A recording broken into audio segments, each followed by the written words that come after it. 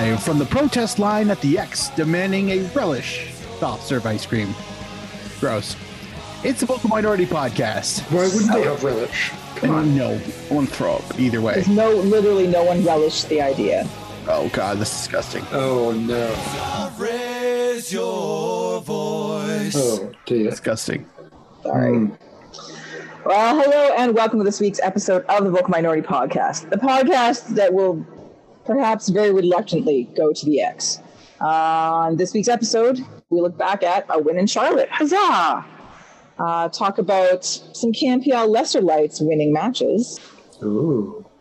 So review some terrible kits, and perhaps give thanks that Canada doesn't get new kits this season. Look ahead to a slew of matches and more. And now this week's panel. Most likely to be the carny to bluntly guess your age. Say hello to Duncan Fletcher. You're 60 and you probably weigh 200 pounds. Prove me wrong.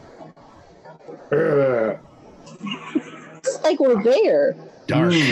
We'll find all the best bargains at the flea market. Welcome to Mark Hinckley. It's my nature to go looking for treasure, so even in a place like the X, I'll do it. DVDs 3 for $10. Ooh. He told the Polar Express operator he wanted to go faster, and we haven't heard from him since. So Tony won't be joining us this week. Uh-oh. As for me, you'll find me going through the haunted house again and again. I love that shit. I am your host, Krista Knowles, and now to our show. All right, well, first up, as always, a little what's been going on. And we're going to start with the TFC versus the CLT. Yes, that is their official designation. It is hilarious. And yes, you can snigger every time you see it, and you should. So the exciting... They deserve everything. I don't know why this isn't more of a thing. I really don't. Maybe they can't find the joke. Ha. Well, I'm going to say, TFC found the spot twice. Who knew? Charlotte's going to be really happy tonight, huh? Right? No glowing. Good Charlotte. All right. So even though only 2 matches have been played between these two teams, Charlotte does certainly seem to be the tonic for whatever ails TFC, having now beaten them on an aggregate 6-0.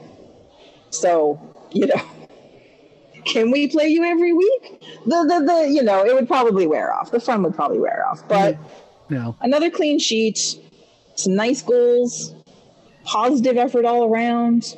Nobody got hurt. It was just one of those oh, okay, good things can happen, and TFC actually can be productive away from BMO. That's nice. And Charlotte is just not good against Toronto. Is that basically what it is? Well, again, Charlotte's not that good. We all know this. But yeah, it was not too shabby. Not bad. Bit of a boring first half, but that's okay as long as goals weren't scored and things like that. But yeah, ultimately, I mean, solid. that first half was just... It wasn't even like they were resisting the pressure from Charlotte. Like, Charlotte had the majority of the possession and a handful of shots, but nothing vaguely threatening. Except for the one goal that they scored, because the one forward, his arms went out celebrating until he realized that it hit the side netting.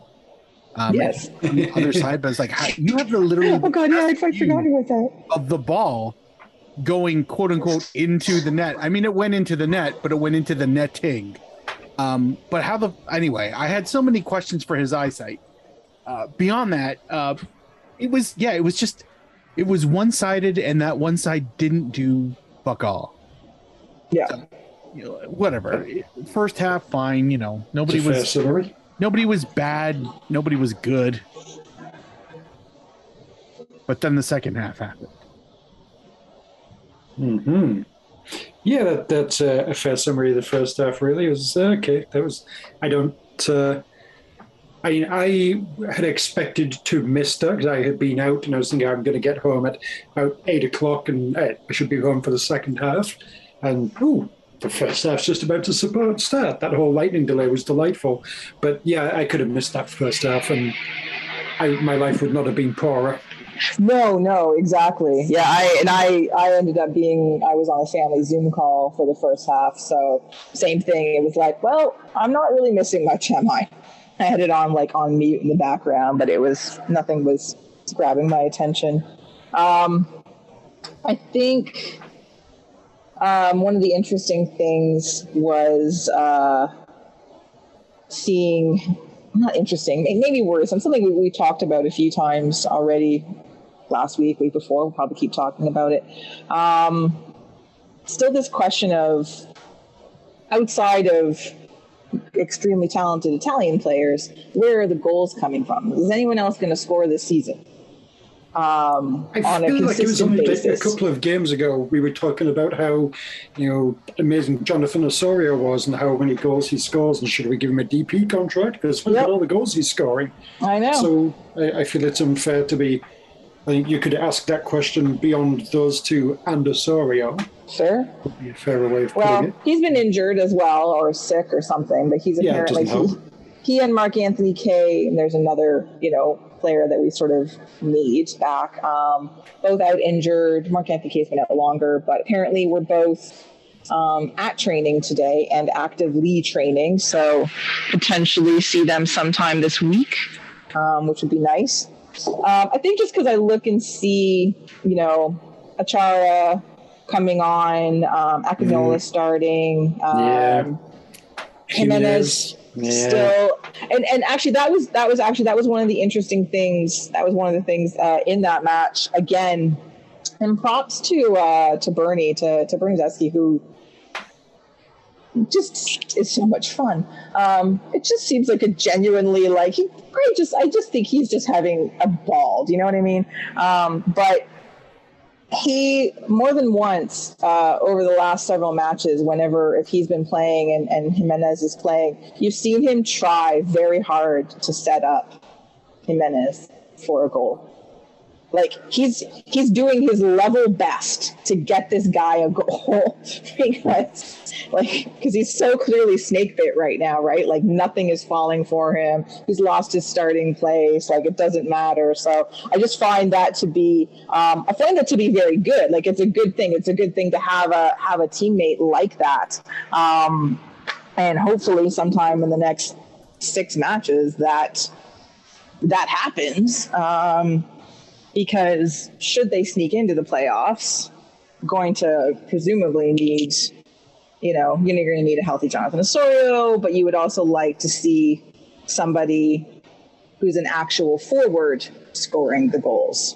That would be helpful. I know. Yeah, I don't think we should be looking at that one. To be fair. No. All right, well then, speaking of the playoffs, so on the heels of this, this match was a bit of a return to recent form for them. They had the unfortunate loss against Miami Vice, but rebounded very nicely with a very good win on the road. Hard to do in MLS. Not out of and not just mathematically. No, they're legitimately not out of playoff contention yet. There is an actual opportunity here. And we're going to probably talk about this every week until they're out, but are they going to make it? What do you think? No. Still no, or? Yeah. No.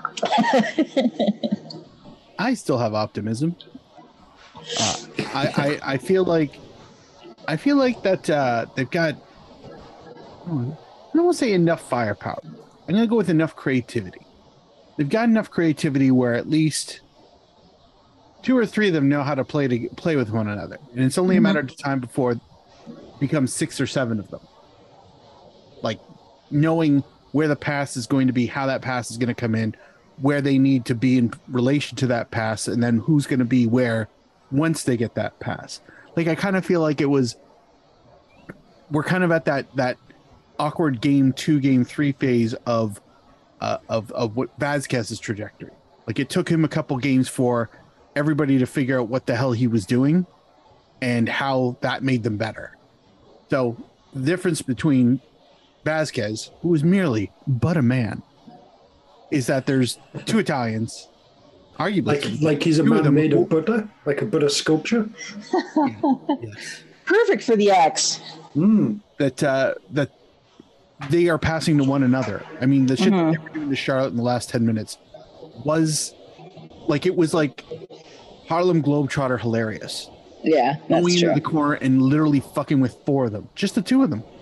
They were, and I don't, they weren't really meaning to embarrass them, but They just can't help themselves. If they did that 20 minutes earlier in the match, one of them would have caught studs. Stop it. So, but it was just. None of them are Richarlison. Come on now. True, but like That was funny. I feel like if once the rest of the team not catches up but figures out how they fit into the way it works, you see fleeting moments of it. Wonderful ball from and to from Insigne, even Bernardeschi. Like, they're gonna figure it out, and once they figure it out, hopefully that turns into just more goals. The defense, I think it's just gonna be a matter of like, I don't know if we're gonna win every game 4-0, but we might win a few of them 4-3. We're just gonna have to brute force the game just to get the points, Right. and because I don't really see that really improving. But I do see that they are now getting, like, if they had this firepower earlier in the season, they probably would have about 9 points more than what they already do. Not because it's only 3 games or 4 games, whatever the math works out to, but there were some games where the opposition was just abysmal and they won. Yeah. All they had to do was just if they played like this in those games, they wouldn't have gotten all the points from every game, but they would have gotten some of them, and they'd be sitting in 6th. So Sure. I do think it's possible. I don't think they're done, and there's so many teams still in that squishy, murky middle that Oh my God, so many. that not all of them can be better. Not all of them can sail past Toronto, because some of them have to drop points. So it's just a matter of when the dust settles, can they eke that 7th or 6th spot? And I do think they're capable. It's a possibility for sure. Yeah. Yeah. And when we're like just talking about, obviously Bernardeschi and Insigne and everything, the goals in this Saturday's game, Bernardeschi is obviously delightful. Incredible. Insigne, I mean, everyone's like, oh, that was amazing as well. It's like, it's a good little free kick routine. Yes. And, a very well taken free kick to put in exactly the right place. But yeah, I feel like Insigne scuffed that shot. He didn't catch that clean at all. And I was like, oh, that's an amazing finish. No, it wasn't. Yeah. No, I'm with you. And let's not let the narrative get in the way of Facts. he fluffed it, absolutely. But counterpoint, how awesome did it look? Like, that's it worked out very nicely, yes. Also, counterpoint, did everybody see that nutmeg by Lil Crisco? Yes, that's delightful. Oh, That would be nice that if that was had finished in a goal. Just delight. Just because that led to the goal. I was like, he's great.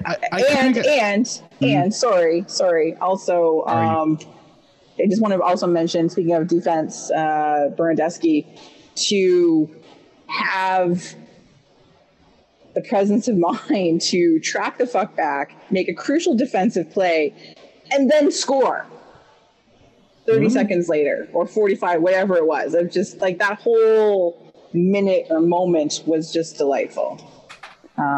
There's a part of me that like, after that, watching that game, I like, okay, there's no way this is true. There's absolutely no way. But that somebody at some point in time will just say, a manager possibly.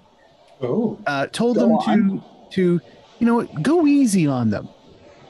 Just go easy on them. And then around the 65th, 70th minute, they kind of made eyes at the bench, and whoever they made eyes to gave them like that solid that nod, like yep, like execute them, like you're like giving the assassin the order type thing. And then they just turn the fucking screws on. Fighter, Mortal Kombat, whichever it is. Like, that was great. They could have easily had two more. Like the fucking audacity on that little whatever backheel bullshit that Bernadeschi did that went off the defender and nearly went into the net. And if it weren't, he was trying to get the ball to Jimenez with that little cheeky backheel. I know. Oh, I know. It almost backfired spectacularly in our favor. But that's the thing. To do something so audacious, have it fuck up, and still nearly result in a goal. That's what I'm talking about. They were just fucking with them for the last 20 minutes. What were you doing the first 70? Clearly, not important. We got plenty of time. And that's kind of really kind of did, because that first half did not look like they were going to do anything in the second half. Yeah. The first goal was the first shot. They're fucking with him. Conspiracy theory. Check it. Back to you, Kristen. The winning Thanks, team Marcus. going to qualify for the playoffs, win MLS Cup. That's what you're saying there. I don't know if I want to go that far. That's even. That feels excessive for this season. I think. That's really conspiracy theory. Hilarious, though. I mean, who doesn't want to see this team win it? But I mean, if they win it, I mean, the league. I hate to say it, the league's a fucking joke, because we've been dog shit all season long, up until our three new birthday gifts arrive, and now they're just wrecking shop. Are you kidding me? Is that all it took? Was 3 Italians at the end of their season to win a league? Yeah. MLS will be rife with Serie A players out of contract after that. I feel like I've seen a thing basically. Sort of, Insigne on his own is like the 7th highest paid team in MLS. Yeah, so it's he not gets just paid a fuck ton of money. And now the teams don't want to spend a lot of money, but him on his own there's only like 5 or 6 teams that have a higher overall salary than that one player. So that's terrifying. Which explains the emails that hey, buy this overpriced jersey that's autographed. Got to recoup somehow. Yeah. All right. Well, moving on from that to CanPL as their season is winding down, and this race for first. This is the top 4. It might actually be a top 5 now based on the weekend's matches. So the exciting thing about the weekend's matches is that not only, exciting, I'm sad, but good for them. Not only did Winnipeg beat the Aquamen, but Edmonton won. That's right. Edmonton won. That's allowed? It is allowed. And it was Duncan, you would have loved it. It was a defensive shit show. It was 3-2. Can't go wrong with that. Everything looked like it was going to be like super, it was going to be Halifax, and then Edmonton came marching back, and then Halifax came back, and it was great fun. Happy for Edmonton to do well at all. It sounded like there was actually people at the match. I feel like you're overplaying this now, Kristen, after the last few weeks of Kristen hates Edmonton. I don't hate Edmonton. You guys are awful and mean. Anyway. Wait a minute. Whoa. Wait, Duncan, are you compensating for something? I'm not compensating. I don't feel like it. No. I just want to make that. You've met me. I don't need to compensate for anything. Come on now. Anyway. They won, which was lovely. They had fans in the stands, apparently, also lovely. The league has been very quiet about what is happening with Edmonton. So hopefully having something positive happening as the season, wears on, instead of it going the opposite direction, right? Like, just like, season's almost over, who cares? It doesn't, perhaps the other way, things are growing, people are starting to realize, we need to come out and support, and the team is obviously not just like laying down, that sort of thing. So one hopes that that things continue to go well for them, although it looks like they're on the road. Probably better if they play in Edmonton, but that's okay. And then, yes, Winnipeg did beat Pacific in what was honestly a weird match. Pacific still, I guess, not fully recovered from their CONCACAF adventuring, but not great. Amateurs. Honestly. So Winnipeg are just behind, 5 points behind the Aquaman. And Winnipeg are nailed on for 5th. Let's not pretend there's anything more than that happening. It pretty much is. 5-point gap to 4th, 6-point gap to 6th. Congratulations, Winnipeg, you got 5th. You're solidly in 5th. You are a grey mouse. Mm-hmm. But it was exciting for them. Give them that. It was. Anyways, it's fine. So Pacific still in a position to move back up, but they'll finish somewhere in the top 4. Like, the top 4 will be the top 4. Like, we're just gonna potentially mush things around a little bit in terms of where people end up. And Hamilton continued to not do themselves any favors by not winning against now arguably the best team in the league. So, sorry, Mark. I don't know what you're apologizing to. You talk shit about your own team like this. It's really. I talk shit about my own team all the time. Really, all the other teams too, but it's true. I just talk shit about every single CanPL side. Look, I just want.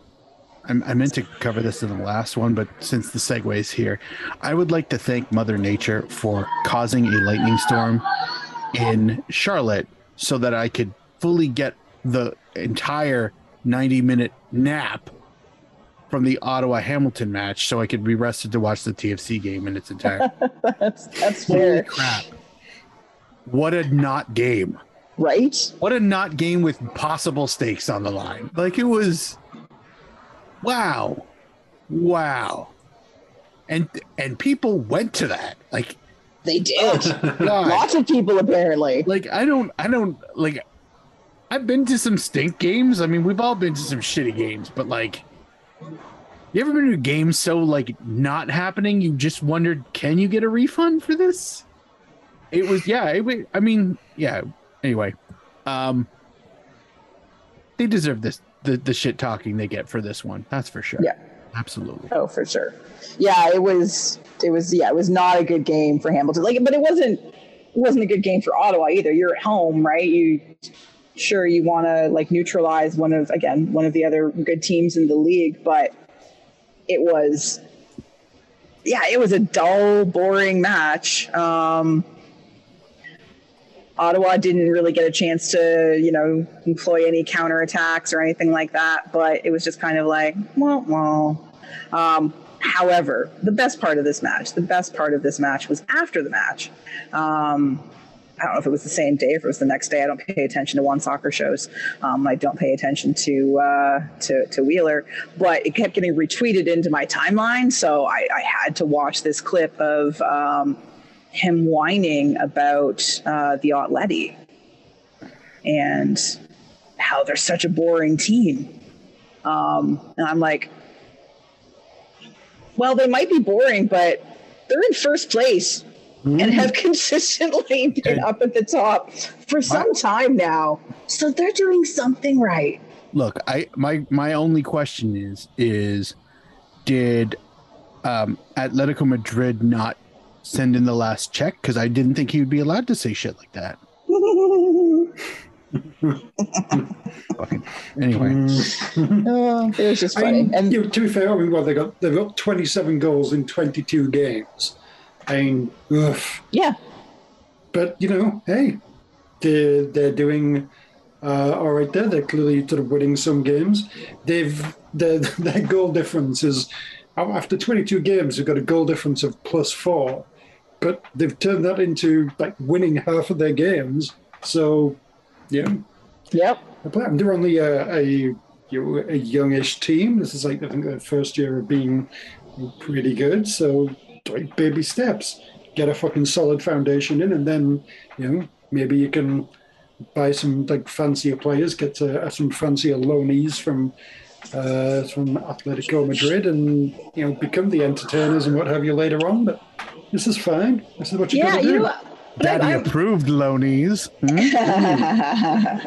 Well, I'm honestly like, as much as obviously I would like Pacific to be in first, but I'm quite enjoying this. It's nice to have a different team competing for the top spot, but also, to have Ottawa sort of shrug off, their growing pains fairly quickly, and that's put good. together something solid. And I'm really curious, to see how they do through the playoffs and stuff, but I'm very curious to see, sort of as you said, like what they do next season.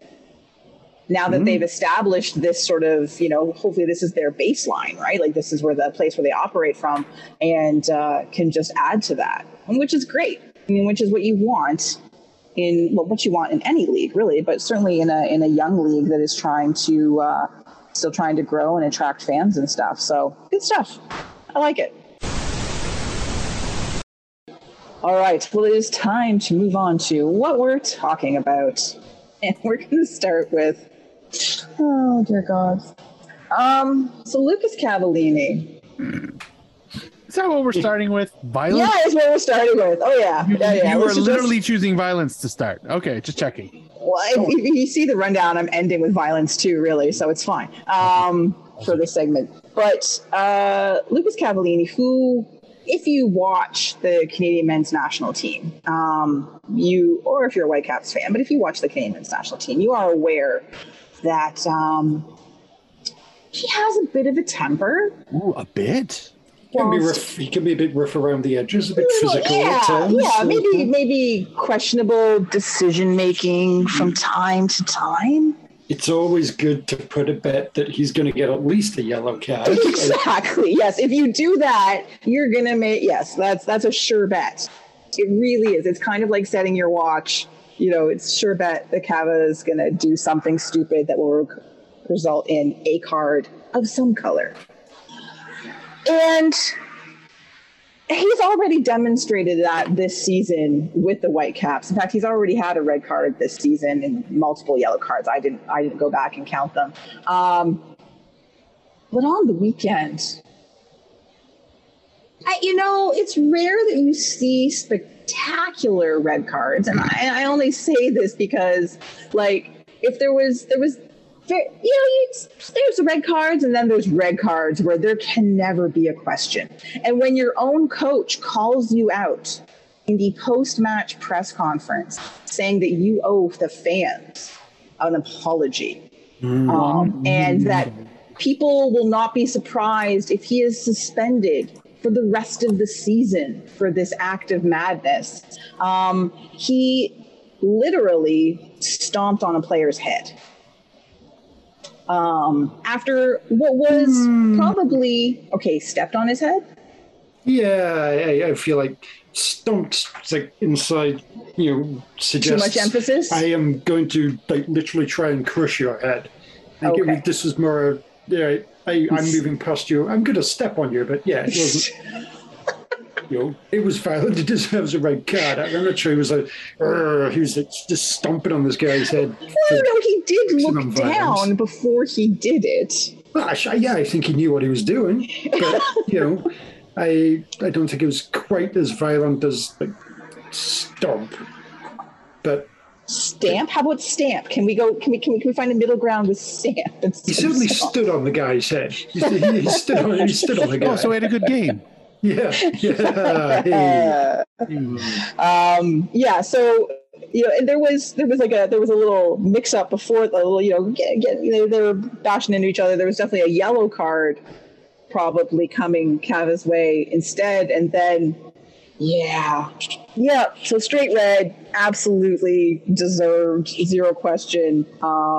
Nobody's happy about this. I'm glad to see I didn't see a single person defending him. And I want to see somebody defending him, though. I want to see it right so badly. I just want to know who's just this delusional about everything. I just love the fact that he was just subbed on to start the second half. It's like 8 minutes. Yep. 8 minutes. Is it only 8 minutes? Yep. Yeah. He was subbed on at the start of the second half, sent off in the 53rd minute. You're 2-0 down. You really need to. I'm sure they've just had a big sort of pump up speech from Vanni, what's his name? You've got to really to kind of go out there and get back into it. They introduced Cavallini for something a bit different and everything. Exactly, some energy, a little bit of manic energy out there, and then let's introduce some chaos, and you really did introduce some chaos. Hey. Yeah. This is not going to end well for him. So then the question, has to be asked, and I've seen lots of people asking, and it's fair. With World Cup less than 3 months away, and there are certainly, there's definitely some players whose positions are locked for the World Cup squad. We all know that. And I think maybe 2-3 months ago, you would have said Cavallini is one of them, because was there 2 unfortunate incidents during the qualifiers?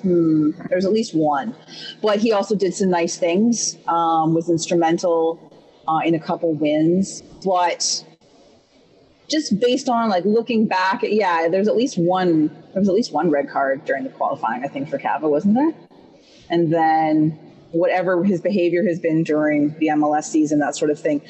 Does this knock him out of the squad? It depends. I don't think just the red card in and of itself would, because I could totally see John Herdman seeing himself as being, I'm a good man management. I can properly control this, and I think Cavallini is a good way to introduce the chaos. David and Larin are both kind of similar kind of strikers. I think they're both better strikers than Cavallini. But potentially, you go with them, and if things aren't quite working, you just need to fucking introduce something different. And, I think Cavallini can be that something different, that's sort of a bit kind of more chaotic, throw himself around up front and see if that can make anything happen. And I do feel like Herdman would just, back himself to be the kind of guy who can manage the personality and keep everything under control. So I would say no, but you're talking about potentially if he's suspended for a long time. You were saying, some people are saying maybe at the end of the season. I think if that happened, then, do you want that guy who's probably on the edge of the squad, but who hasn't played a game in 2 or 3 months? If it's a long suspension, that might kick him out. I don't think the actual incident itself would. Yeah, I think that's more than likely the outcome of this. Unless somebody catches fire in the next 2 months, that's just been a fringe player, which I don't think there is. Tesho? What's that? Akindelli. I love that that's Duncan's automatic Akindelli reaction, and that's consistent. You are consistent with this, so I give this to you. Yeah, and it's Akinola, he's certainly not playing himself onto the squad yet. Nope. I don't know, I guess more one of the European-based ones. Ike Ugbo, is he getting minutes and playing and doing things? Anyone? I feel like he's getting minutes. Where is he playing again? He's overseas. Yeah, that's a very good question. He currently plays for Ligue 1 club Troyes. Oh. France. Okay. Whether he plays for them, I'm not entirely sure, but that's where he is right now. So, I don't. He would have to be like. He would have to turn into more of a head case than he clearly is, for this to be such that he's going to be omitted from the squad just due to his chronic liabilitiness on the pitch.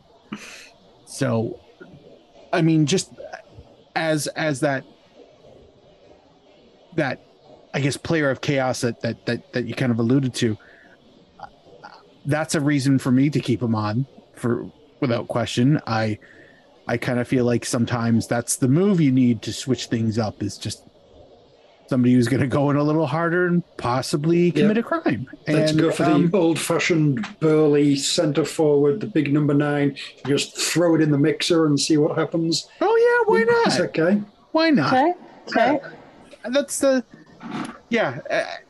if there was anybody though remotely threatening his spot, which I again don't think there is, this would be a much different answer. Okay. Mm-hmm. No, I don't disagree. I think a lot of it will depend on. I think a lot of it will depend on what kind of disciplinary action gets handed down from MLS, and it'll go from there. And whether or not somebody else is catching fire. Ugbo's season just started, right? So he's played in 3 matches, 3 of 5 so far. Looks like he's doing all right. But nothing that is screaming standout as of just yet. So, all right.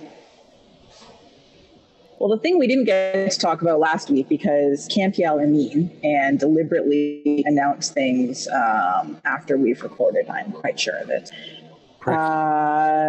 New commish. A new commish in town. That's right. We have brand new commissioner. And after, an exhaustive international search, Mark Noonan, come on down. He seems fine. I mean, it could have been worse. I know that's damning with faint praise. They could have given this job to Earl Cochrane as well. Exactly, which is totally what I was expecting. It really was. Now, what I found funny about the whole thing, we'll talk about Noonan in a moment, is, they made this big deal about, the special announcement and, the countdown. And here's it's going to be this live thing and blah, blah, blah, blah. And then they leaked it themselves. The announcement, all the information was up on the website like a solid half an hour before the official unveiling. And I think, I don't know who it was it Joshua Cloak? Maybe somebody else. Someone else had also jumped ahead and published their article, but I think they did it because they saw the post on the Campiel website.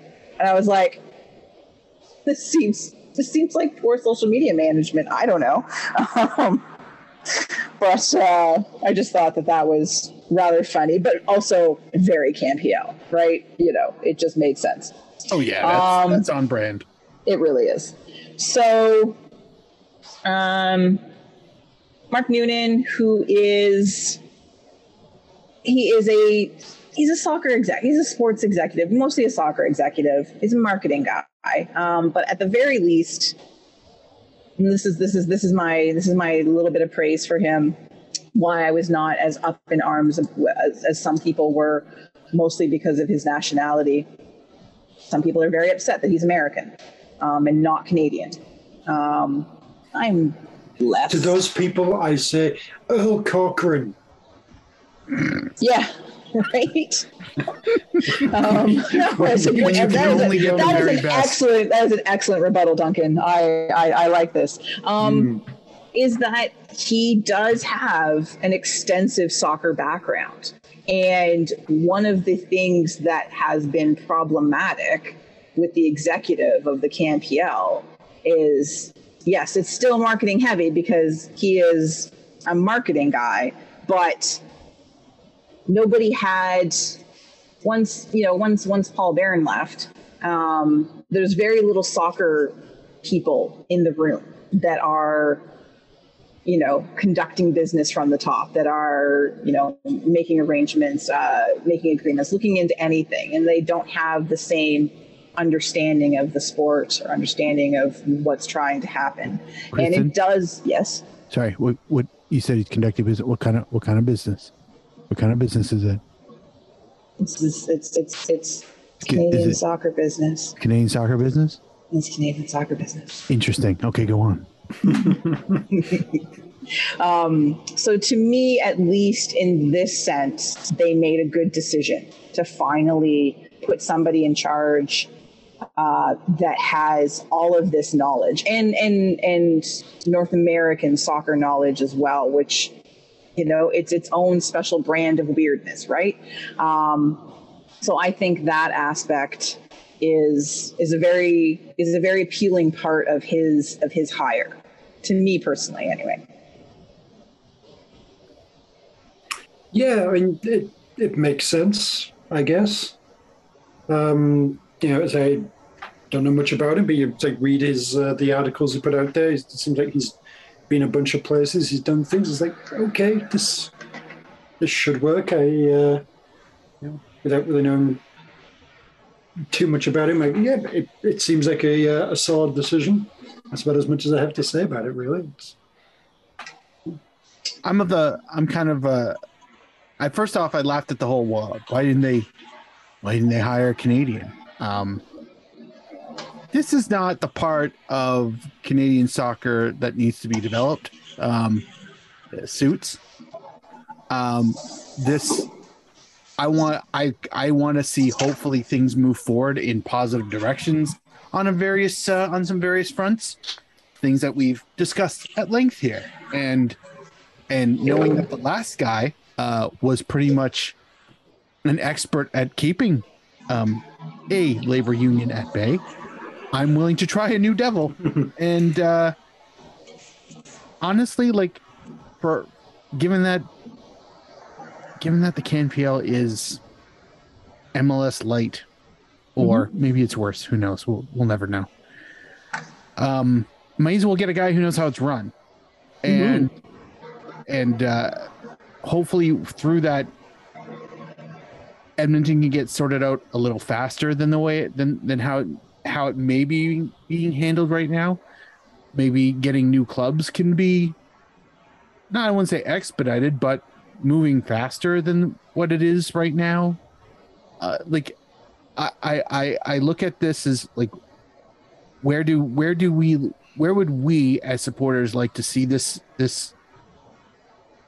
machine, this company, and it sounds like a pretty damn good, shrewd hire. I mean, it seems like also kind of a no-brainer.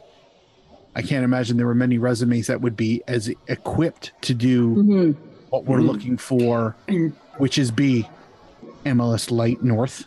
How many people have represented clients such as the Professional Bull Riders? PBR. Who knows? But yeah, I mean, I feel like a lot of sports business is pretty for the skill set you get from your experience in the NHL would be just as valuable in the NBA, which would be just as valuable in any North American sport. Bill Manning's a good example of that. Bill Manning is an excellent example of that. I don't know what his successes or failures look like. I don't know what his, aside from his resume itself, I don't know what exactly he brings, say, specifically as an expertise to the table. But sure, I don't care who runs this thing as long as it moves forward. Because I can't look at this from a development point of view. This hire, I can't look at this hire as a development point of view. I have to look at this almost as a stakeholder point of view, as a person who wants to see more away days where I don't have to take a train. So, from that selfish standpoint, as long as he is pro Kitchener, London, Guelph, 2 more Toronto teams, a Mississauga team, a Brampton team. I don't care if half the league plays within 20 minutes of my house.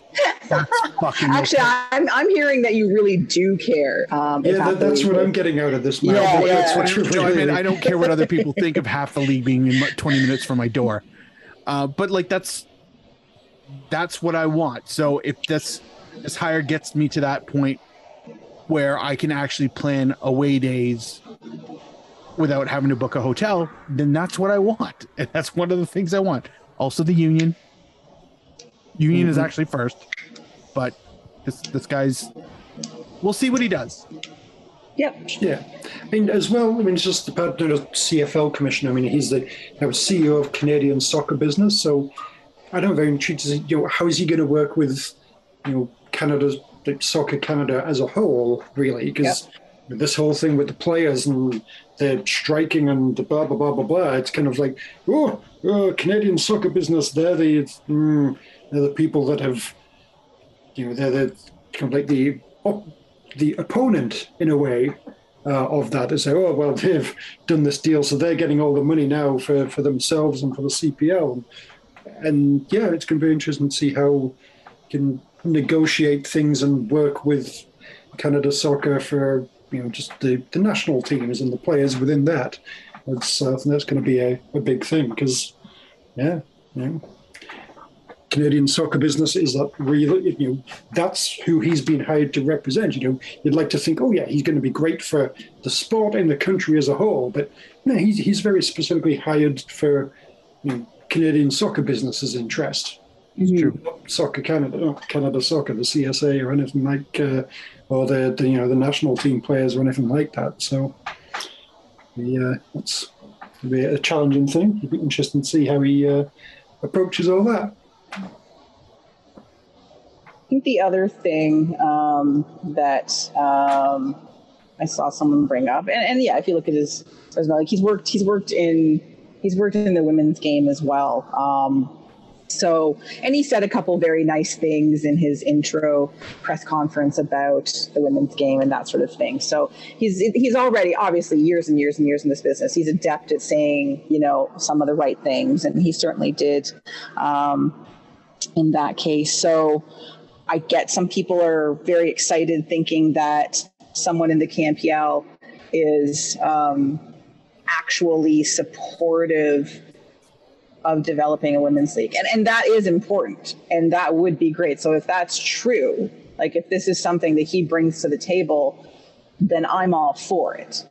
But as Mark said, to me, the most important thing is recognizing the PFA, and that, that still hasn't happened. That's still an ongoing push between the PFA and the league. The league is still pushing them off as much as possible.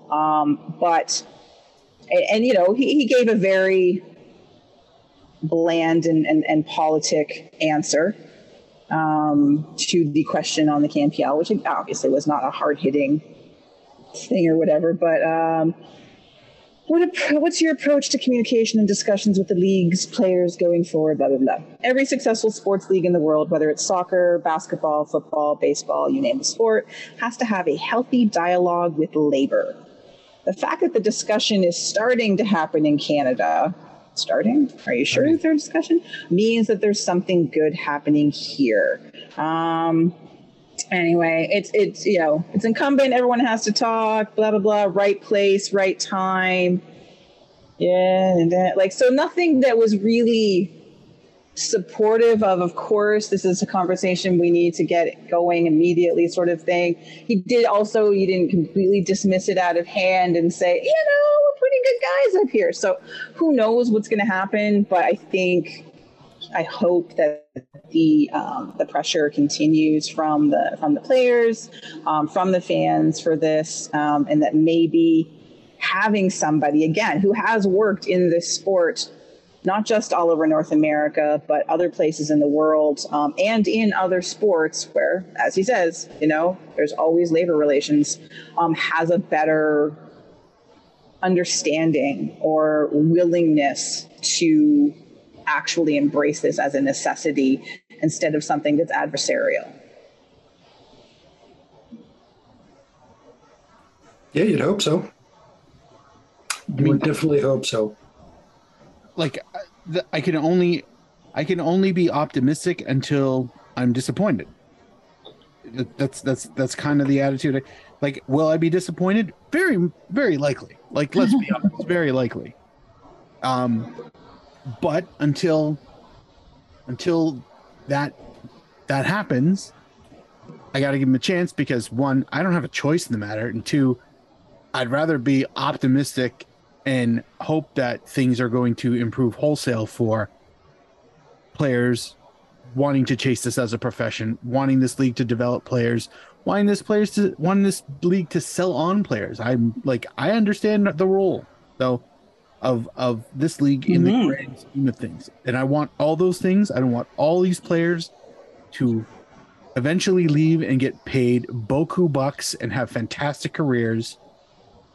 And I would love them to be able to have a career in the KMPL, but I also want them to be able to, I don't want to say survive, but make a wage in a league that knows that they know that's going to protect their best interests, so they can move on, so they can be comfortable, so they can focus all their energy on the game instead of just like, well, at least I'm in season, I'm getting paid now. So until he disappoints me, I'm hopeful. That's all I've got. That's all I can do. That seems reasonable. All right. Before we move on to talking about a bunch of matches, we mentioned the World Cup, and obviously the World Cup is coming up in less than 3 months. And one of the things that we often talk about are what the players are wearing, because soccer fans are very fashion conscious, if you did not know. And part of being a fan of Canadian soccer is that we have to accept that Canada is not getting a new kit for this World Cup cycle, because nobody thought that Canada was going to make this World Cup. So they did not make arrangements to have a new kit made, because you have to do this. That sounds like the sort of management you would get from a visionary who is the sort of person who would turn out to be the best option from a worldwide search. Right. That's what that sounds like. That's what I agree. Now, there have been some very nice kits released and combination things. Mexico killing it. God damn. That kit and that jacket. Jesus Lord. That creamy kit. Just hook that into my fucking veins. And there's been some very nice ones. There's been some sus ones. Belgium. Welcome to Flavortown. It's not terrible, but it looks like something. It looks like something that Ed Hardy would have sold in the 90s. True. Theory could be a something from a name from the Walloon region. Perhaps. Possibly South Flemish. But what everyone has been talking about for the last couple of days are the Puma kits. For a number of countries, because Puma has more connections than I thought. And dear gods, why? And seriously, dear gods, why? Some of them are okay. The non-square having ones. The non-square having ones. Some of those are actually not bad. The ones that have... Yeah, the Serbian red one with the gold cuffs and everything. I quite like that. Yep. But it's this... Yeah, there was one Austria's, of the Ghana ones. Austria's red and white one, fantastic. I really like that. Austria's red and white one. Okay, I have the wrong article. I need for the headlines. But yeah. The rest, yeah. It's it's a mess. It's not. It's unimpressive. Like you're right. Some of the home kits are decent. No, I don't think I could honestly say with a straight face any of them are really good. But the change kits, the away kits. Like. For those of you who aren't maybe as up on the Puma kit thing, Last season, they did a thing where they made third kits for most of their big teams, and they all kind of look like they were trying to channel their best shot at a university sweatshirt. Like they just had the name of the city or the club right across the chest. You know, like at UNLV. Instead, it said Manchester, you know, or Marseille. And Manchester Etihad. Yeah, Manchester. Essentially, which is a great. The sponsors were still the biggest part of the whole thing. But it's just like I don't know who they were for. And I mean, I guess you can say we were trying to go in a new direction. Fine. But those look like warm-up kits, and they were not. They were actual outer like playing kits. And now, from the people who brought you that brilliant, there were air quotes. I don't know if you could hear that. Oh, I heard them loud and clear. All the away kits have a box where the number on the center of your chest goes. So weird. Which if you haven't looked it up, doesn't sound out of the ordinary. Nike did a circle a couple World Cups ago where they put the number in the middle. Looked perfectly fine, right? Wrong. These look like I don't know. The best one I've seen is at Switzerland, the away one. They have it's a red trim box with a red band across the top that's where the Swiss logo goes in the flag. But a "Hello, my name is" sticker could easily be mistaken for that. It's exactly what it looks like.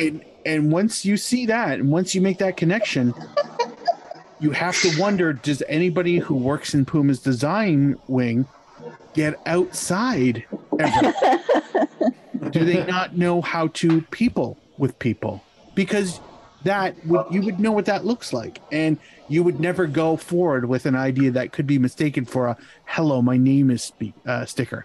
Yeah. So, the rest of them don't look so bad, but they are all collectively terrible. Italy's is awful. So well done, Italy, for not qualifying for the World Cup and having to display this to the world quite so dramatically. Good decision, because that's a shit kit. Yeah. Iceland as well. Iceland have had some great kits, and this is just so fucking bland and nothing. And Puma has kind of phoned in a lot. Most of this, yeah. I mean, I would say that most of the World Cup has been phoned in, save for Adidas's efforts. And maybe some of the smaller firms, but like Nike's kits are kind of phoned in, and these are really phoned. Like the Morocco kit, which the home kit, I have a kind of a love / very disappointed relationship, because that kit is based on a World Cup that they've made, and I don't know I can't remember what World Cup was based off of, but it looks almost identical, except for the fact that it's a red shirt, green cuffs, green V-neck collar, and there's a green band that kind of goes across the chest from like armpit to armpit. It's maybe like, you know, a thumb's length wide, and in the middle there's a cut where the Puma logo goes, and over the left side is the national team crest. But the original one, that band literally goes from armpit to armpit. This kind of cuts, and I don't think it's where the sleeve is. It looks like somebody tried to make a t-shirt representation of a kit, and it looks really weird. And I hope I'm wrong. Maybe it was one of the photos I saw, but it's like, I know you were trying to do an homage, but you actually made it cheaper looking, and that was kind of sad. Yeah. So I don't know. Puma's not done good work here, and which is a shame, because I can usually say they do good work, and they've really let everybody down. I guess maybe it's supply chain issues. Supply chain issues. That's probably what they're going to say once they realize they can't fucking move any of these. I mean, unless we didn't have that many to begin with. Yeah. Unless, of course, Ghana wins the World Cup, which would be one, awesome, and two, they would actually sell all the shirts. Bear thought for those Swiss kits, because 100%. Good luck to you guys. Stay tuned for more kit talk over the coming weeks and months leading up to the World Cup. Just not about Ken. Pre-sorry, sort of. Not really. All right. Well, it is time to talk about what is coming up this week, and there's a lot of matches. And first up, we are going to talk very briefly about the Canadian Women's National Team, the XNT, who, as we know, are in the Land of Oz, the Down Under, playing against the Matildas. And before we talk about what time you have to be up to watch these matches, another unfortunate injury report. Kadisha Buchanan is now also out with injury. So Canada are missing. Joining, I know Elisa Chapman. Anyone else? Elisa Chapman, Jade Riviere, Deanne Rose. Why aren't we canceling this? Why even bother? Ashley Lawrence. I guess God, somebody. I feel like I'm missing somebody. I think there's like one more. Anyway, they're having some issues. Now we talked about some of the young players that have already been picked for the squad, so obviously they're going to have to step up and step in. But yeah, not great at all, especially because these are, like you said, these are important matches for the players to get a feel for playing in Australia. Playing, because they've got the World Cup next season.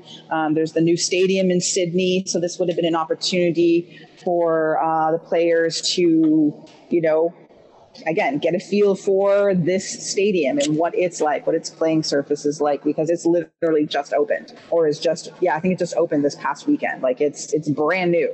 And again, also you never want to see.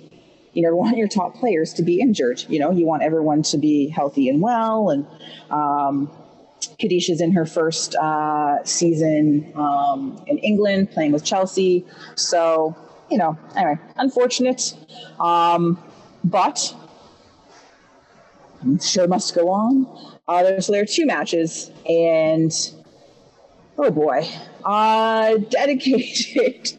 You need to be dedicated, folks, to watch these matches. Oh dear. Yeah. Well, time difference is a bitch, right? And this is something to look forward to for the Women's World Cup next year in Australia and New Zealand. Is this off 13-hour World Cup show friendlies? No. Nope. Whereas, good luck to you all, but nope. Yeah, thank you. It'll be good. My sleep patterns are going to be fucked completely. So, first match is on Saturday, just barely, if you're here in Ontario. So, 12:45 a.m. is kickoff. So, if you're on the West Coast, it's a lovely, leisurely 9:45. Friday night, September 2nd, no problem. What a way to start your weekend, right? You just, stay up, have some drinks, you're all good. Everybody else, just stay up. The next one is the hard one. So Tuesday, September 6th, and 5:40 a.m. On Tuesday morning for those of us on the East Coast, and 2:40 for the West Coast. So kids today, what's wrong with waking up at 5:40 in the morning, Kristen? Going to do the chores and everything. You're right, exactly. Right. You got to go out and do this and this and this before you get to work. Yeah. This is fine time to wake up. Perfectly fine. You're right. It'll be fine.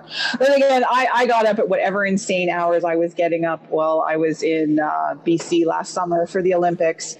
To watch the matches and tweet the matches. So I have some experience with this, but woo, that's early. It is going to be. Are you voyageurs tweeting again for these ones? I will be, of course.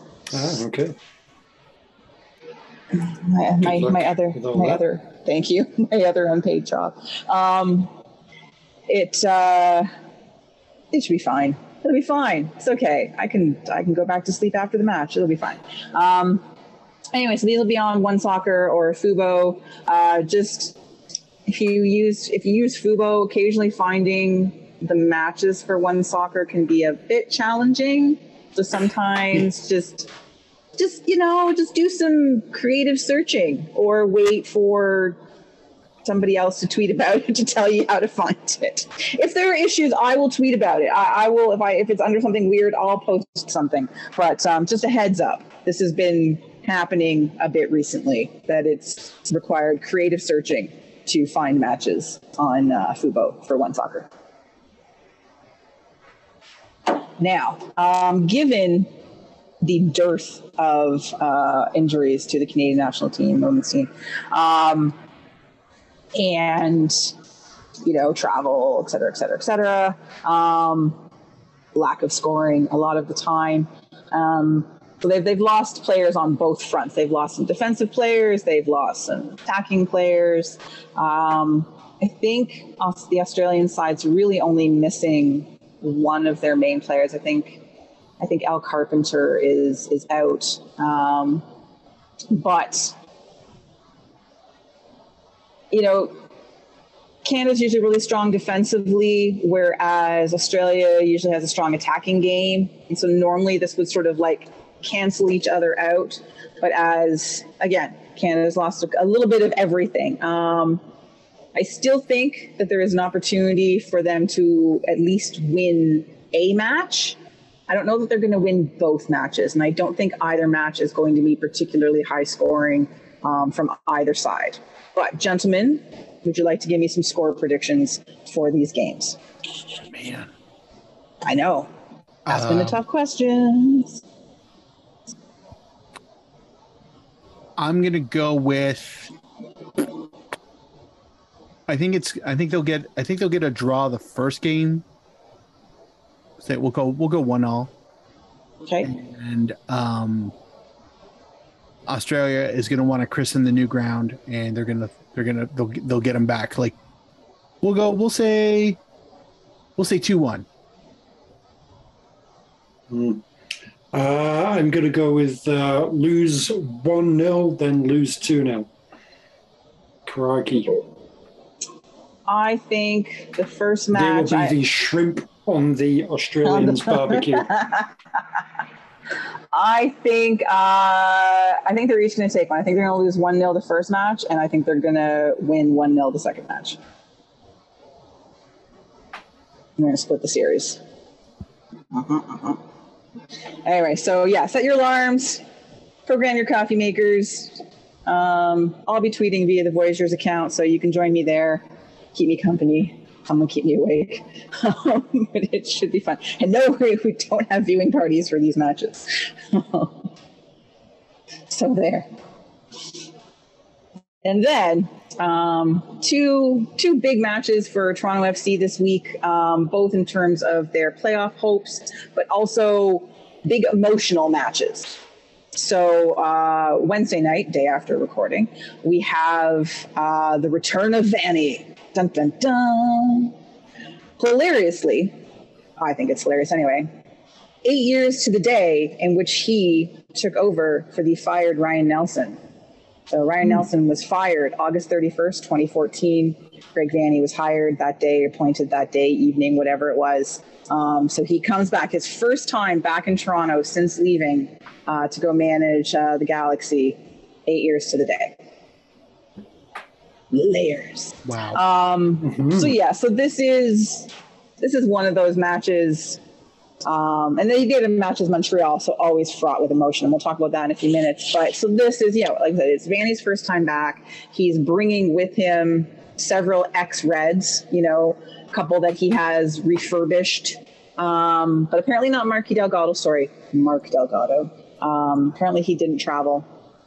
I don't know what's up with that. Yeah, I saw that on the Twitters.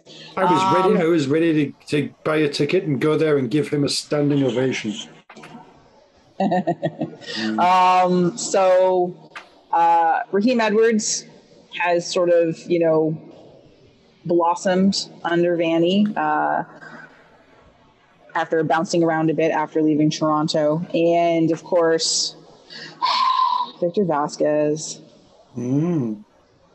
That one still hurts. And Zavaleta too, but he hasn't played that much this season. I was going to say, that one doesn't hurt at all. That one really doesn't hurt at all. That actually feels great. But I think Zavs has only played 4 or 5 games? That's 4 or 5 more games I thought he would ever play again. Oh, that's just mean, man. It kind of is, but he was really brutal, and I don't know how he got another job. This is the captain of El Salvador you're talking about. Exactly. Mark. Come on. You know what? I'm proud of him for getting that, and like legit, that is not even a joke. I'm so happy for him because I can't think of the United States ever needing that bad of a center back. Or a right back. I can't remember what the hell he played because it didn't move much. Center back. He was a center back. Because he didn't move much. Yeah. So anyway, I can't believe he's still playing. But family. So who am I to make fun of family? 3/4 of the Bradley family is fucking employed by Toronto FC. So yeah, there you go. Mm-hmm. That's true. Oh yeah. Don't forget, Uncle Jeff is there too. Oh yeah. I imagine there's others we just don't know of yet. Exactly. Secret Bradleys. Anyway, so there's Vasquez, obviously beloved, Raheem Edwards. Most people have very fond memories. We're sad to see him go. Would have actually enjoyed having him back here. Marky Delgado, I think most people would have been happy to see him. But again, he did not travel apparently. And so all of this. Yeah, I think we talk about all the sort of family connections and everything. Sort of Mark was talking about. There's a certain Jay Klinsmann on LA's squad here. Oh God, that's right. It's his son, isn't it? I forgot all about that. About him. Oh, I totally. I forgot that. Klinsmann. I forgot that he played. Like was still like a thing. Do you know what I mean? Well, I sort of he doesn't remember. really play. He hasn't got a minute to his game yet this season, but he's theoretically on their squad. Yep. Yep. Hilarious. Incredible. So, again, big match for a variety of reasons. Important for playoff consideration for both sides. The Galaxy haven't exactly been lighting it up this season. They're just holding on to seventh place in the standings, and they're literally a point ahead of Portland, 3 points ahead of Vancouver, a few points ahead of Seattle. And we all know what Seattle does towards the end of the season, right? So anyway, they've not been, scoring lots of goals, but also letting in a shit ton of goals. Their goal differential is only 4. Not the greatest record on the road. It's not terrible. Again, it's MLS. It's hard to have a great record on the road. But anyway, both teams are fighting for something in terms of their MLS lives. But yeah, this game is going to have a lot of underlying emotional components. No matter what anybody says, they'll be like, oh no, it's just like playing another team. No, that's bullshit. It's not. The fan reception will likely be warm and fuzzy. I don't know. Go ahead, sorry. No, I agree with that. I don't, unless they bring on Zabaleta from the bench, then who knows. But just to mess with us. I feel sort of Vanni and Vasquez in particular. Yes, agreed. Get a lot of love. Like Edwards, some people really like him. I can't imagine anyone has anything bad to say about him. There's probably a lot of people who maybe just don't really care that much about Edwards. But Vanni and Vasquez should both be getting warm receptions, I would imagine. I shouldn't say should. I mean, do whatever the fuck you like. Boo the shit out of them, whatever. But I think they will get good receptions. Yes. Now, I've seen some people calling for there to be a special moment by TFC for Vanni. I don't know if we need to go that far. That feels excessive. I mean, sure, club legend of a sort. I think the furthest they should take the special moment, legitimately, is when the PA guy is announcing who's on, who the starting 11 is, to take an extra 3-second pause when he hits all the ex-TFC players, and that's it. That's the acknowledgement. It's not that we're they're not on a retirement tour, even though Zabaleta probably should be. I feel like that's enough to hey, we're still having a game. You guys are our opponents. We need 3 points. This is the token you're getting. A pause in between when we go from Chicharito's name to Vasquez's name, you get some time for a. So. Yeah. Because when Vasquez sets up both goals, you'll have plenty of time to give him applause. I could see them doing some kind of like little video tribute for sort of Vanny. Probably not the other ones, but like for Vanny, I think it's a pre-game or what have you. After warm-ups, that little bit sort of between warm-ups before the players come out, I could totally see them doing something sort of for that. But yeah, that's probably about it. I don't think. I feel like I got an email from Toronto FC today about, information about your tickets for blah blah blah. Because they usually send some sort of random, hey, here's how you get in or whatever. Don't forget, there's shit happening around. Yeah, exactly, about parking and stuff like that, right? So, what? Okay, I literally just deleted this email a little while ago. So where is it? Because spam sucks. That's why. Oh, there we go. Even though typing Toronto anyway. So everything you know at match day, because usually they will tell you, be in your seats early because something exciting is happening. You need to be advertised to. They have mentioned nothing, so they will probably advertise it at like 4:00 tomorrow afternoon. Just because that's what's going to happen. All right. So, as we mentioned, Jonathan Osorio and Marc-Anthony Kaye looks like they are making their way back from injury. May or may not be a factor at all. May not even make the 18 tomorrow, but perhaps on the weekend. It looks like everybody else is in pretty good shape. Haven't heard of any other injuries, that sort of thing. So that is good. And other than Marquis Delgado, haven't really heard of anything. Anyone missing from them. So do we just all agree that it's going to be Victor Vasquez that's going to just make us all sad by making beautiful things happen for his team? Seconded. I mean, I just want to know if he can still score a goal with his crotch again. I think that would be special. I think that would be a befitting tribute on a couple of different levels. Yeah. Okay, reasonable, yes. Yeah, I want to see that that sort of level of ball control again. Yeah, that's what I'm looking for. Ball control. Fair. Controlling balls. Yeah. Mm-hmm. Good times. And I guess the other thing maybe we'll just quickly touch base on before we pick a player to watch that's maybe not an X-Red. I don't know. Do what you want. I don't care.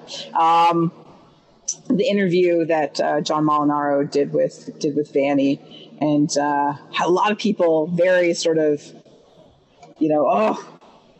Vanny didn't want to leave. He didn't want to leave. Like, sure, he didn't want to leave, but like if you read the article, it's slightly less overwrought than that. He'd seemed sad that things weren't working out with management, and I agree. They probably should have worked harder to extend his contract, all those good things. But I feel like he fell into or found himself a pretty good position, new challenge, new adventure, close to home kind of thing. So I don't know. For those of you that have read it, let us know your thoughts on this. Does it read very much like Vanny feels like super hard done by, like, oh, he was willing to like sacrifice so much to stay? Or is it really just sometimes this is what happens and this is what happened? And it's unfortunate for some people that it happened, but both teams have survived the divorce, as it were, and are moving on to other relationships. I wouldn't say either side has flourished since the divorce. No, it's you got to have those rebound relationships first. So yeah, indeed. It's the tweet that Molinaro put out, that fucking clickbait artist that he is. Was all like, oh my God, Vanny wanted to stay, but no, it didn't work out all that. And yeah, you read the whole article. And yeah, Vanny was interested in staying and was going to take to see what comes along. And then it was more about, just I guess the direction the team wanted to go, it wasn't quite right. And so, they moved on. It's not like Vanny was desperate and would do anything and they told him no. It's, these things happen. It's fine. Not worth drama, I would say, No, and certainly not this far now. You know what I mean? Like, it's in the past, so. All right, well then, player to watch. And we all just decide on Victor Vazquez. It's Vazquez. I mean, you can. It's allowed. It's within the rules to do that. You are allowed to pick the same player. It's okay. I've never said you can't. I guess we could go with that, what's his name, that, just to bring it up here, that Balcazar guy. Balky? What? Balcazar. He's probably quite good. Oh, that guy. Yeah, I heard he's pretty good. He's got a bunch of goals for them so far. First time I'm seeing his last name. I know. I was like, yeah. I was like, who's this guy? Oh, that guy. Right. It's slightly less common Hernandez a name associated with him. Yes. I mean, all right. So, like, both of mine are kind of joke answers because one is, I know it's shaved, but I hope that Sasha Klajstan's mustache comes back. I was just going to say. And I literally just scrolled past him on the list, and I was like, "Oh God, Klajstan's terrible mustache." And I think we're gonna have to go with Bond, John Bond. Really? Oh yeah, he's like started every match, hasn't he? Yeah, it's I mean those are my joke answers. I mean, I'll obviously leave Raheem Edwards for you because. Thank you. That's where you're leaning. Again, you're allowed to pick him too. Like, I know we're allowed to pick answer. one, and I mean, the real answer for me is always going to be Vazquez because brought me so much joy, and I can never get mad at him, even if he plays for somebody else. Yep. But it's still Sasha Klajstan's mustache and Bond. Yeah, he's been decent for them. So, Raheem and Vazquez, that's what I'm paying attention to for sure. All right. Score predictions. 3-3. Sloppy defensive shit show. No one's really happy. 3-3. Everyone's really happy. Duncan's really happy. Some might say it's appropriate for an exhibition. Oh, thank you. Thank you. Try the insert insane C&E food stuff here. Yes, that's almost right up there with the random within the just the rundown. Kristen said, "Oh, it's the X Games." It's like, the exhibition, but it's all TFC X's. Yes, thank you. Layers. What you doing there? Yeah, puns are everywhere. Good. I know. I couldn't help myself. It was sort of just like happening. I mean, I'm secretly hoping for more skateboarding, but whatever. Sorry, I'm not very well versed in that world. So it's fine. Who is Tony Hawk still a thing? No, all right. Barely. I think he is. Anyway, it's not fine. It's fine. Shaun White isn't even still a thing. That's snowboarding. That's part of the X Games, isn't it? Oh yeah, good point. Just Mark said skateboarding. Well, indeed. But no, I'm struggling right. here. I don't have a lot of references for this, Kristen. I managed to pull one. Who's the motocross or the guy that married Pink? Carey Hart? Carey Hart? Is that his name? Corey Hart? Man. No, Carey Hart. Never heard of him. Carey. Why do I know that? Oh my God, that's terrible. That's an entire segment. Why does Kristen know this shit? Does he get to call himself Mr. Pink? Because that's kind of cool. Okay, that is pretty sweet. would be worth it. Would It would totally be worth it. I think you just got to now at this point. Yeah. All right, predictions. I'm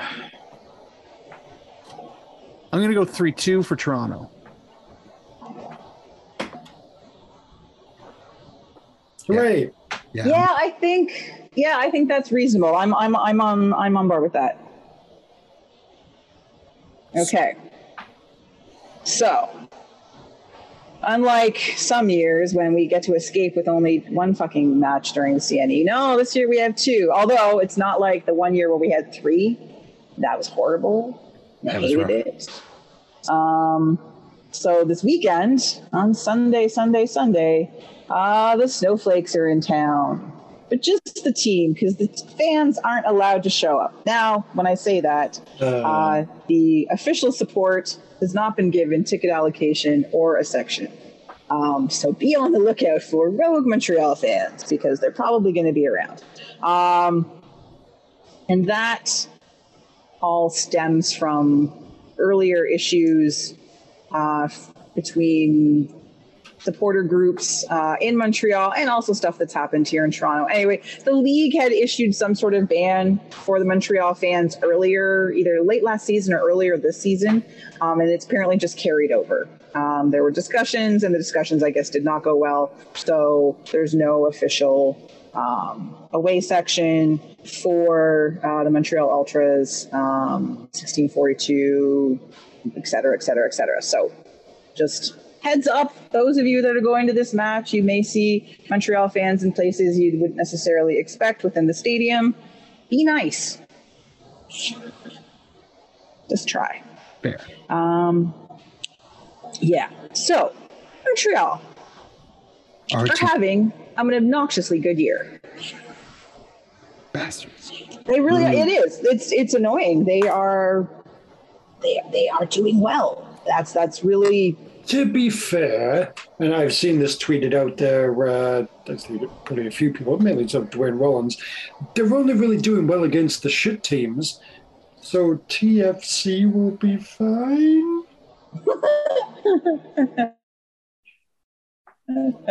Oh, you're adorable.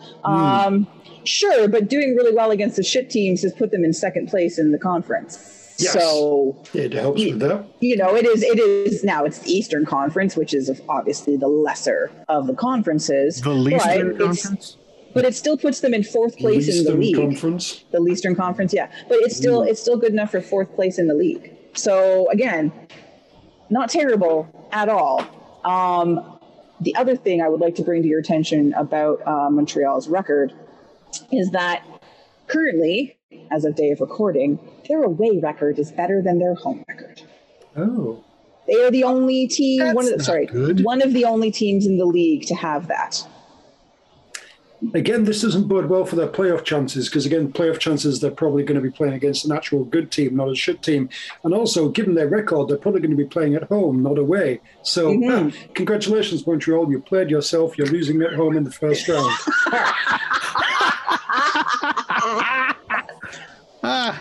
That's amazing. That's spectacular. I love that. I love this.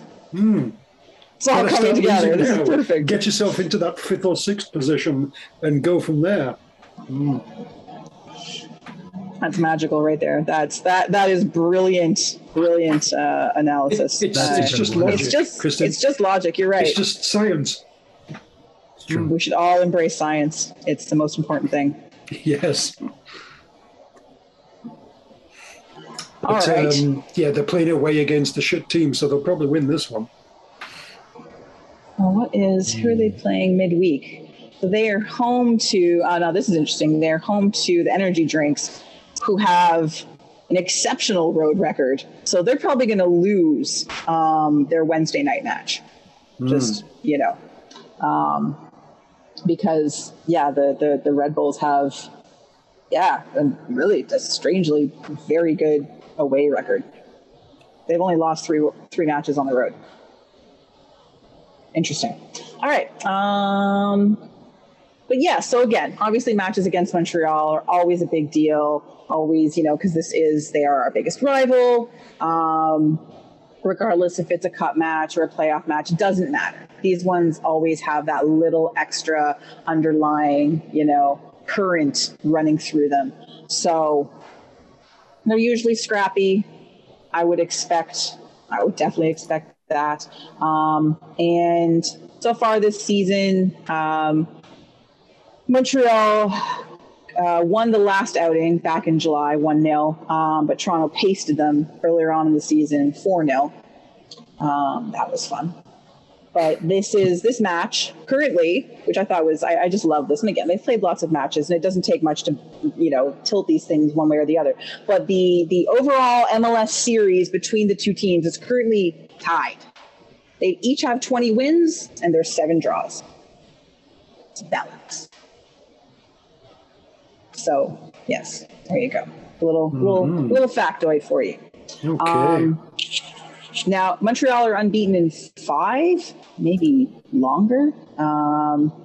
Obviously, Toronto were on an unbeaten streak until the loss in Miami. But again, as we all know, they did well in Charlotte. So,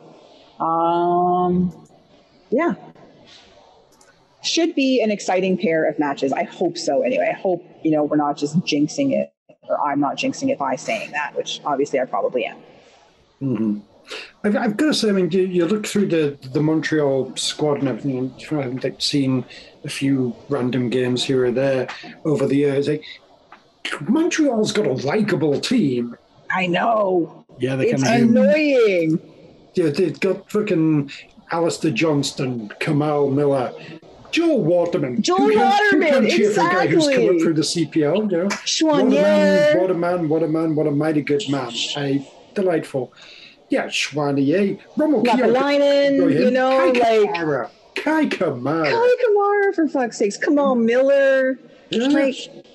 Like George their team. Mihailovic is fun to watch. Samuel Piette. Yeah, exactly. They've got Montreal loves Canada. Toronto doesn't. Montreal, there's so many potential Canadian bench players at the World Cup. Oh, I know. Alistair Johnston, Kamal Miller, James Pantemis. He's probably going to be one of the backup keepers at the World Cup. Would be my guess. It would be Orion and St. Clair, but probably Pantemis. But yeah, seriously. Yeah, there's a lot of players to like in Montreal. So yeah, I know. It's like boo Montreal, whatever. I know. Even their coach is likable. How do you not like this guy? Yeah. So annoying. Mm-hmm. Yeah, it's tough. It's tough to. I mean, they've in the last couple of years they've had one or two players on the team where I've can't hate them just because they're so good. They're just so good. No matter what you do, just I love them, and I wish they played for Toronto. But yeah, you're right. They are quite loaded with affable characters, top to bottom. So I don't want them to get destroyed. I want them to lose and have fun. Yeah, a good sloppy defensive shit show. These guys score a bunch of goals. Nice things happen, but TFC end up with more goals, and everyone's happy. Everyone goes home happy. Huzzah! All right. Well, now that we've listed an impressive array of likable players, who is your player to watch? And is everybody saying Kai Kamara? I'm going to go with Rommel Kyoto. I'm not sure I should really include him in likable players. He's more of a sort of villainous player. Yeah, that's a better choice right there. Can be enjoying in that respect if you enjoy a good villain. Rommel Kyoto. I'm going to go with Choinière the Lesser.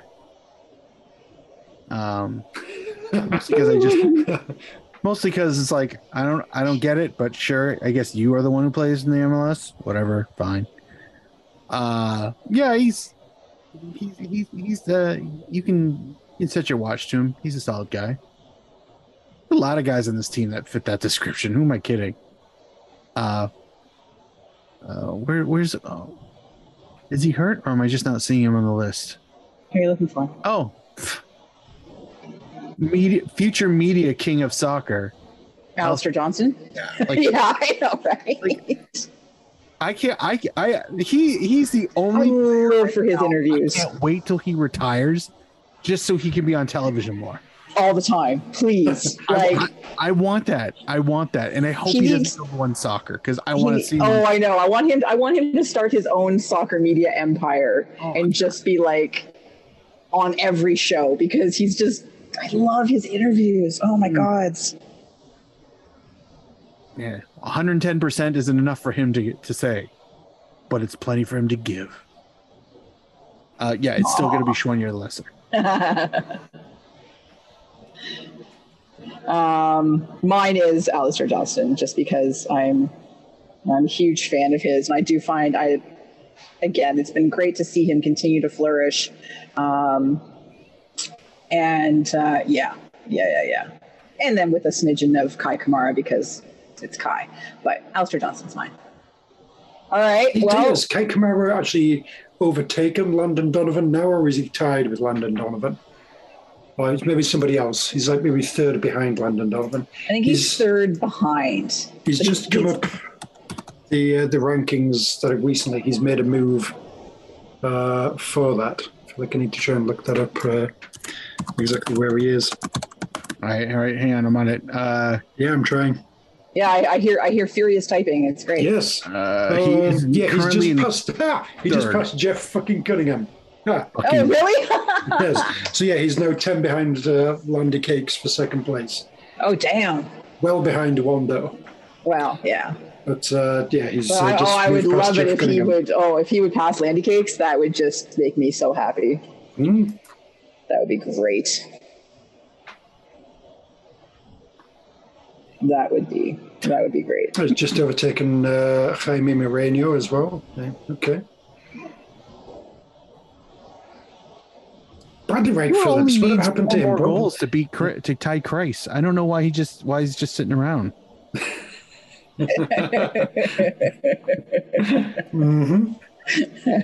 There's a part of me that feels he looks at that once a week and goes, "I think I can do it," and just and then just does something. Yeah, he goes and looks at the rod. He goes and looks at who's like the standings. I have a random Devo fact. Sorry, just because no. This one's super interesting. I think anyway because I like cooking shows. So, dear listeners and panelists, I watch Top Chef. So Top Chef Canada, Top Chef, whatever American city they're in, because they're wonderful. It's one of the best cooking competitions. Very good television. Really, really interesting. There's a new season of Top Chef Canada starting later on next month. And not a regular judge, but as a special, he's one of the guest judges, Dwayne De Rosario, guest judge on Top Chef Canada. I was reading like an article about it, and suddenly I just stopped and started laughing because it says Dwayne De Rosario, author and Canadian sports icon, and I just laughed, and then I thought of Duncan, and then I thought of Mark, and then I thought I had to bring it up somehow, and then you said his name, and I was like, yes, perfect. I think the tragedy here is that author got listed first. Yep, that was the thing that made me laugh. Oh, yeah, I thought they were just going alphabetical within the sentence, but De Rosario, you mean that book guy? Yeah, he's gonna be on. I love his writing. So good. Why did he write a book again? No, he just did. No reason. Was it about his career? What was his career after? It was nothing really. Yeah. I can't remember, but it was a good book. Yeah, worth writing a book about though. Oh yeah, won an award or something. Yeah, it was just so funny. Anyway, so for the cross section of Canadian soccer and Top Chef fans, there you go. Somewhere in the Top Chef season, you get to see Dwayne De Rosario. Let me know when he's going to be on the Lego Builder show. I'll be more interested. Okay, I will let you know that for sure. Fantastic. To go back to Kai Kamara, I just looking at the Wikipedia page for the list of Major League Soccer players with 100 or more goals. It delights me just the basic list there. and it's got the players and who they played for and that sort of thing. And Kai Kamara's entry is just so much wider than everybody else's, just because of all the teams that he's played for. Wondolowski, 2 teams. Donovan, 2 teams. Kamara, 1, 2, 3, 4, 5, 6, 9 teams. 9 teams? Cunningham, 4. Moreno, 2. I lost track after 6. Wright Phillips, 3. 9 teams. Yeah. Columbus, awesome. San Jose, Houston, Kansas, New England, Vancouver, Colorado, Minnesota, Montreal. Whew. So greedy. When's it's Toronto turn? When is it Toronto's turn, is what I meant to say. I hear that if you get to sign Kai Kamara, the league now issues you a plaque. So that's going to go right in the should be. Yeah, exactly. They're going to have to knock out a part of the wall next to the empty space in the cabinet where the Champions League trophy is going to be for the Kai Kamara, hey, you signed him plaque. I think that's very, very important for this league's history that everybody gets one at some point in time. And well, it's only fair. And he ain't getting younger, guys. Come on, hurry up. All right. Score predictions for this match, because I don't think we've done that yet. I feel like we kind of did that. Everyone, we want a good time for everybody. So it's going to be, Montreal scores lots of goals and hooray for them. But Toronto scores more. 3-2. I like your 3-2. Sure, what the hell, 3-2 Toronto. Hooray. It was either that or go 3-2 Montreal, but I'm going to go 3-2 Toronto. Okay, Kristen. No. I'm on. Kristen. Okay, there's only one option. Apparently, there's only one. Okay, fine. 3-2 Toronto. Awooga, yes. Motherfuckers. Okay, well, on that note of joyful consensus. Wait. The best part about that is that you came to that scoreline all on your own with no pressure. Exactly. There was no pressure. I thought about this, and this was I really gave it some serious thought over the past couple of days, and yeah. You're doing so good. Proud Thank you. Me too. All right. Well, on that note of joyful consensus, that is our show for this week. Please join us next week when we recap a gazillion matches, see how the women did, see how Toronto did, see if anything changes within the top 4 of the CanPL, and who knows, whatever else interesting happens in the world of football that delights us. I have been joined by 2 of our 3 usual panelists, to be found out there on the Twitters at Duncan D. Fletcher, Mr. Duncan Fletcher. Bonjour. Out in the Twitterverse at KitNerdMark with a K, not a Q, Mr. Mark Hinckley. Thank you to everybody who continuously supports our podcast via Patreon. We absolutely appreciate it. We have shirts there on our Zazzle shop. You can find the link on our website. And thank you to those of you who went and subscribed to our YouTube channel. We are up to a whopping single digits number. But that's okay. That's okay. It's going to take time. I didn't expect everyone to do this right away, but consider us when you are playing about in YouTube. You think, hey, you know what? Local Minority could use a subscription. A subscribe. Yeah. You love us. So thank you very much. And konnichiwa. Yes. Bonjour.